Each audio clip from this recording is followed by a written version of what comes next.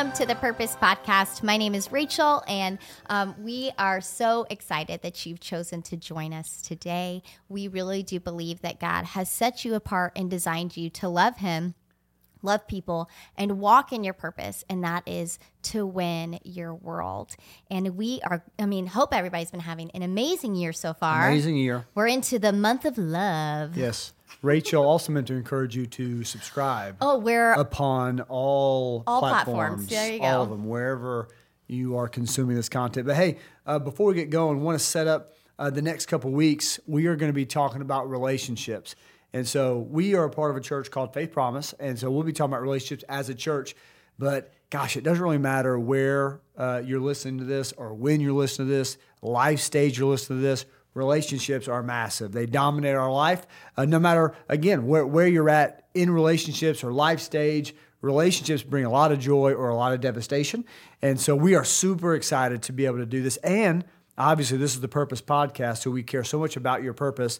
Well, relationships are one of the things that impact your purpose the most. So we talk a lot about your relationship with God, but you can't mitigate how important it is, your relationship with people, romantic and otherwise. We'll talk a lot about romantic relationships, but and we're going to tell some great stories in this. So actually, we'll go ahead and go there. We have an amazing guest with us. Rachel, why don't you set that up? We do. We have an incredible friend of ours, and her name is Ashley. Ashley, you want to tell everybody hi? Hi, guys. We have done life with Ashley for many a year. How long have you been at Faith Promise? Almost it'll be 16 years this year. Okay. I thought you were about to say 6. I was like, no, that can't be right. 16 years. 16 years. You've raised kids here. Yeah. How many kids do you have? Well, together we have 7. 7. We have 7 kids. Oh my goodness. Yeah. That's sorry. No, I 7 kids. It's like a circus some days, but it's fine. I can't imagine there's not any days that aren't. Ashley's like, she's the boss, man. She crushes Well, it. don't think too much of me. Like 4 of the 7 are middle school and high school. So, it's like... Gets easier. They all wipe their own butt. Yeah. It's not as complicated. It's not like I have 7 under 7. Let's not get crazy. That is another level. That's the Wonder Woman right there. Yes. If you are that woman and you're listening, we applaud you. You deserve something you're incredible. that I can't give you. Yeah. All kinds of things. Yeah. Well, we're super grateful because Ashley has an incredible story of just how good God is, how present He is. And we are grateful to have walked with, and I watched Ashley walk through her story, and to be able to come on the other side and say, I don't know that I've ever seen somebody, especially up to that moment in time, walk with the grace that you walked with, but looked more like Jesus. Like you looked so like Jesus, like your posture of your heart, your attitude. And so I would love for you to just take a couple of minutes, and why don't you just share your story with everybody that's listening? Oh, gosh. Well, essentially, the short version is that my husband of 10 years one day told me that he didn't love me anymore. And he left that very night and didn't come back. So that's the short version. I don't know how much more you want. But. Well, there's a lot in there. That is the short version. It's a complicated thing. It is a complicated thing. When you asked the question, I was like, this is going to take the whole time. It did not. Oh, no. It did not. That is. And so this was a total shock for you. Absolutely. Yes. And and it was not something you wanted, right? No. I fought for a long time, spiritually mostly, because you can't force someone physically to stay. So it was mostly a spiritual battle, and I fought hard.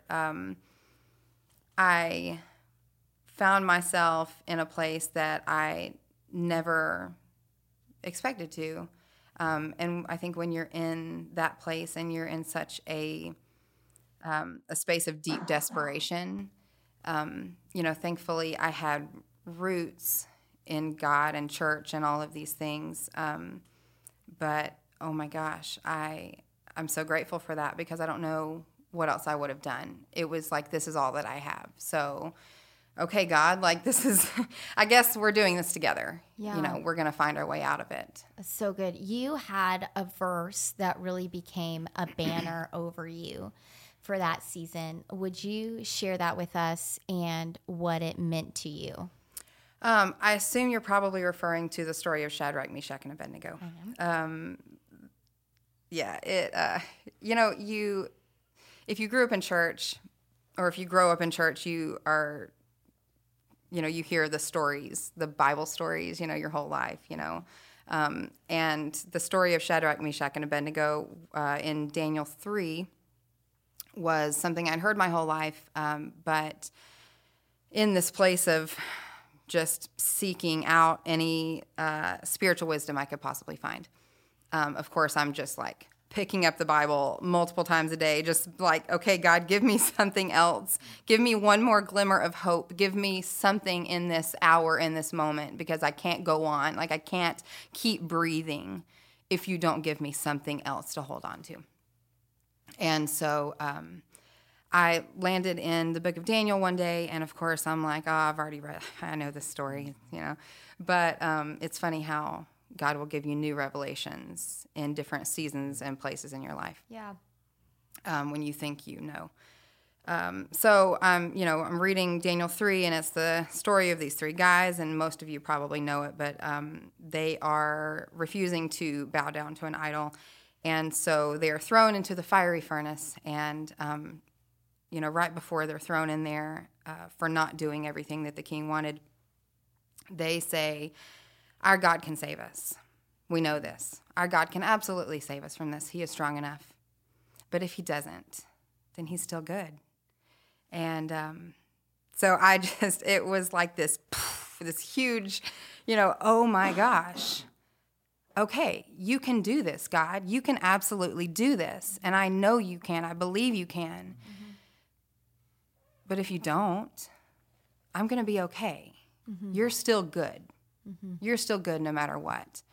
And so that was a life-changing moment that day that I reread that. It felt like for the first time. And I've carried that,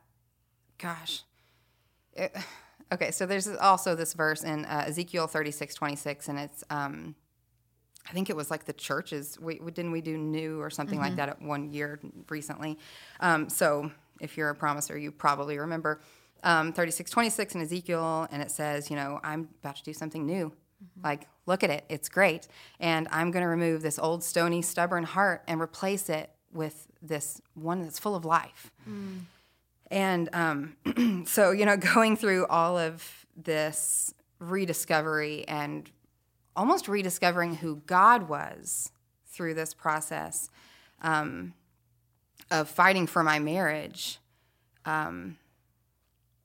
all of these revelations and, because I used this Ezekiel 36:26 to pray over my husband's heart. I'm like, oh my gosh, he's going to do something new. Like, he's going to replace this old, stony, stubborn heart with one that is new and fresh. And, and I just kept praying that. Like, I kept saying, God, you're going to restore his heart. And replace it with this new one, and all of this process, and all of these revelations, and all of these things, and if not, you're still good. All of these things that I learned and relearned, I got to the end of it and realized, when he said no to restoring my marriage, that all of this time that I had been praying for the restoration of a heart, I realized it was mine. And you had people meet you in the middle of that mess. Oh my gosh, yes. And so thankful. It wasn't their judgment or their theology or you should do this now that really that was loving for you. Would you just what are some of the things that people did to meet you in the middle of the mess? Well, the person I am the most thankful for in the middle of all that is my very best friend in the whole world, Jennifer Dixon. And it's funny because I didn't know her before this. And there were plenty of other people that, met me in that space. And I'm actually really thankful for something that your mom, Michelle, told me. And she said, be careful of, what did she say? I'm trying to think of the exact word that she used. People that mean well. She said, be wary of people that mean well. Because they think they're telling you the right thing, and they think that they're trying to build you up and all of these things, but their words will be misunderstood, or they'll be used differently. Satan can twist their words, or they, and I loved that she told me that, and it was something that I've not forgotten. But I'm really just grateful for Jen, who it's funny how God works, right? Like, you just look back sometimes and you go, I see what you did there. I didn't know her. We just happened to be in a Bible study at one point in our lives, and somehow I had her phone number. It's because of the Roar video. That's what it was. We were all in a group text together. Long story. You're probably going to cut this part out because that didn't need to be said. But we'll actually probably do a little, if you're on YouTube, like a little clip of the Roar video. Right. Classic. Those are our better days, really. Classic. Oh, Lord help us. That was something else. Anyway, so I knew that she had been through something similar. Her marriage was restored. Mm-hmm. And, of course, that was what I was hoping for. And I thought, I just need to talk to her. I just need to talk to this person that I don't know. So I, for some strange reason, saved her number in my phone. Jesus. And I texted her one day, and I just said, you don't know me, but I need you. And she's like, sure, what you need, because that's just the kind of person she is. And she walked me through, we ended up just becoming like sisters, and she walked me through some of the darkest days, and it wasn't that she had immense wisdom. She is a very wise woman and loves the Lord so deeply.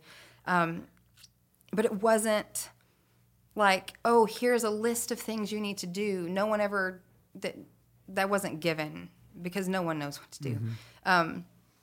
It was walking through the moments of darkness and her saying, don't give up. You're doing good. You're doing the right thing.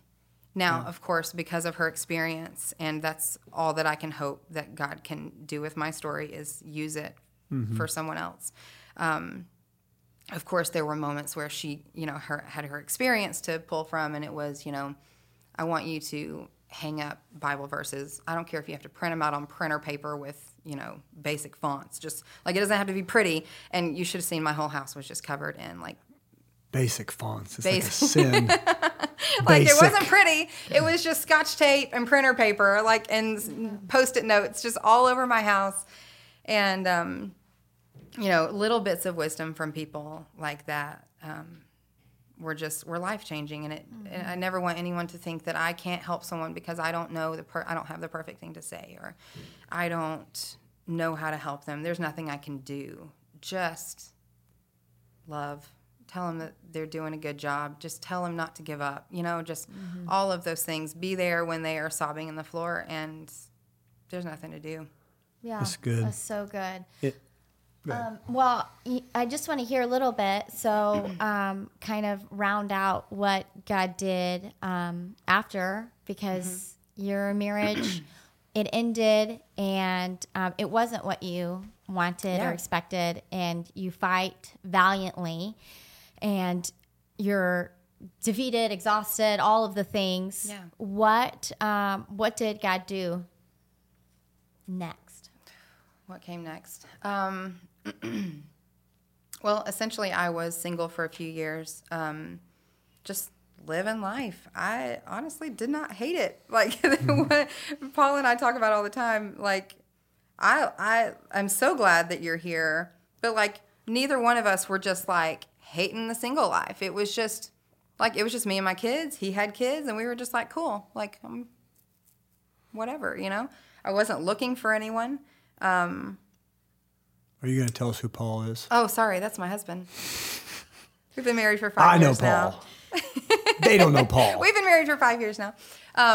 You meet Paul. Well, you Yes. knew Paul, but Yes. God does something unique with you and Paul. I sort of knew Paul. Are you asking how I met him or anything? no, just like, hey, Just the restoration of just the restoration of Oh, your, yeah, what gosh. did God do? Well, the beauty of it was that I think one of the reasons why I didn't mind being single was because I figured out who I was. You know, it was me and God just trucking along, raising some kids, you know. I don't want to give the idea that their dad was never, he is in their life now. He is in their lives, and we're very grateful for that. God has restored his heart. He did answer my prayer. For a long time, I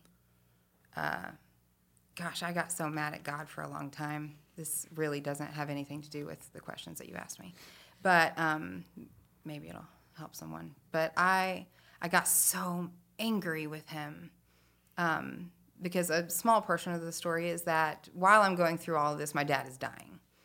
And my dad was diagnosed with ALS and actually ended up passing away 2 weeks before Paul and I got married. And so it was just like, okay, God, are you good? You know, like it just felt like one thing after another. And so walking through that and figuring out, you know, how to believe that God was good again. Because that was I hit a darker place after all that I went through than I did when the marriage was falling apart. And so after my dad had died and, you know, all of these things, it was just like I appreciate all the things that you did for me. Like, I love it. I'm so grateful. But, like, why do you keep saying no to me? Why do you, I asked for my dad to be healed. I asked for my marriage to be restored. Like, why? Mm-hmm. Why? And you may never hear the reason why. You may never figure it out. And so it's the process of figuring out that God is good. And that he's always there. You're speaking of Andy Stanley, he says in, I can't remember now what sermon series it is, but I've watched it 100 times. And he says, never mistake God's apparent absence for apathy. Mm-hmm. Because there are going to be times when you go through really dark places that it feels like he's just not there. Yeah. Mm-hmm. And you think, where are you? Why aren't you doing something? Right. But I promise he's good. And I promise you're going to make it through. And you can't run from him. You have to run to him, and you'll see it. That's good. In Matthew 19, talks a lot about divorce. They're asking Jesus a lot of questions. But it's very interesting. You used a term talking about what you would tell your kids. Hey, Dad's not honoring God with his heart right now. Well, in Matthew 19, they asked Jesus, well, hey, why did Moses allow us to write a letter of divorce? Why did he allow us to get divorced? And he said, it's because of your hard hearts. And the best translation for that is obstinate, stubborn, perverse, disobedient. And really, if you're talking about marriage, if you're talking about any relationship, even people you don't know, the biggest indicator, the biggest impact is where's your heart at? Like, at what level of softness is that? And so, but even believing that God is good or not good, it can be predicated on whether God's given you what you want. Then you don't really have a God. You have a genie that you're hoping that answers your wishes. Yeah. And so we just want to encourage you as we wrap up, when it comes to your relationships, marriage and otherwise, where's your heart at? And I want to give you 2 action steps that are absolute game changers. I'm really excited to share these with you when it comes to marriages, which God restored Ashley to an amazing marriage with Paul. Like they said, 7 kids. Not sure how that happens, but it's there. They're amazing. They run businesses. They employ young believers, and they do a lot of stuff. Ministering through hamburgers, which I'm mostly jealous of. But hey, let me give you 2 action steps if you are, specifically if you're married. First, I want to tell you, this is unreal. Less than 1% of people who say that they pray with their spouse get divorced. less than 1% of people who say that they pray together as a married couple get divorced. That's massive. So if you're thinking, oh, how do I keep my marriage healthy? Let me ask you, are you praying together as a spouse? And again, I guess mealtime probably counts, but what about at night before you go to bed, reaching over, grabbing his or her hand and praying? I try to pray over and for Rachel every night, even if it's, God, I love Rachel so much. Her word for the year is inheritance. God bless her inheritance. Just something like that, and then I roll over and pass out. But very quickly, less than 1% of people who pray together get divorced. And the second one is 8 hours per year of work on your marriage drastically decreases, not just rates of divorce, but enjoyment, all that. Just 8 hours a year. And so I want to encourage you. We plan a lot of stuff. We plan our vacations. We plan out our all kinds of stuff. We plan out. Could we plan out 8 hours of intentional work on your marriage throughout the year? Yes, they said skill-based time. Whether it's watching a message together and talking about reading a book together, whatever it might be. But those are 2 equipping steps for your purpose. And so we love you. We believe in your purpose. Ashley, we are so grateful for your time. We're grateful for your ministry. We're grateful for your vulnerability. You're a super real blessing to us and anybody who's walked through what you've walked through and watched you be a woman of God through it, watched you trust after it, watched you, still be used in a mighty way. So we're super grateful for you. But Rach, would you just pray over relationships if everybody's still tuned in, and we'll be done. Yeah. Lord, we're so grateful that you are who you say you are, and that you created us for relationships, for community, and that you designed marriage. And ultimately, God, you want our hearts to be soft so that we could experience all the goodness that there is for you to offer us. And so we just ask right now, God, for soft hearts. Lord, would you help us to see with your eyes, that we would operate with your hands for the people that are in our lives. Would you speak a blessing over marriages, Father God, a spirit of unity in Jesus' name. And for those who have walked through divorce, Father God, I just rebuke a spirit of shame in Jesus' name. And we just loose restoration over their soul. Father God, would you just remind them that you are the ultimate partner in life, that you've designed us to be first in intimacy with you. And God, remind us of who you are and who we are in you. And in Jesus' name we pray. Amen. Amen.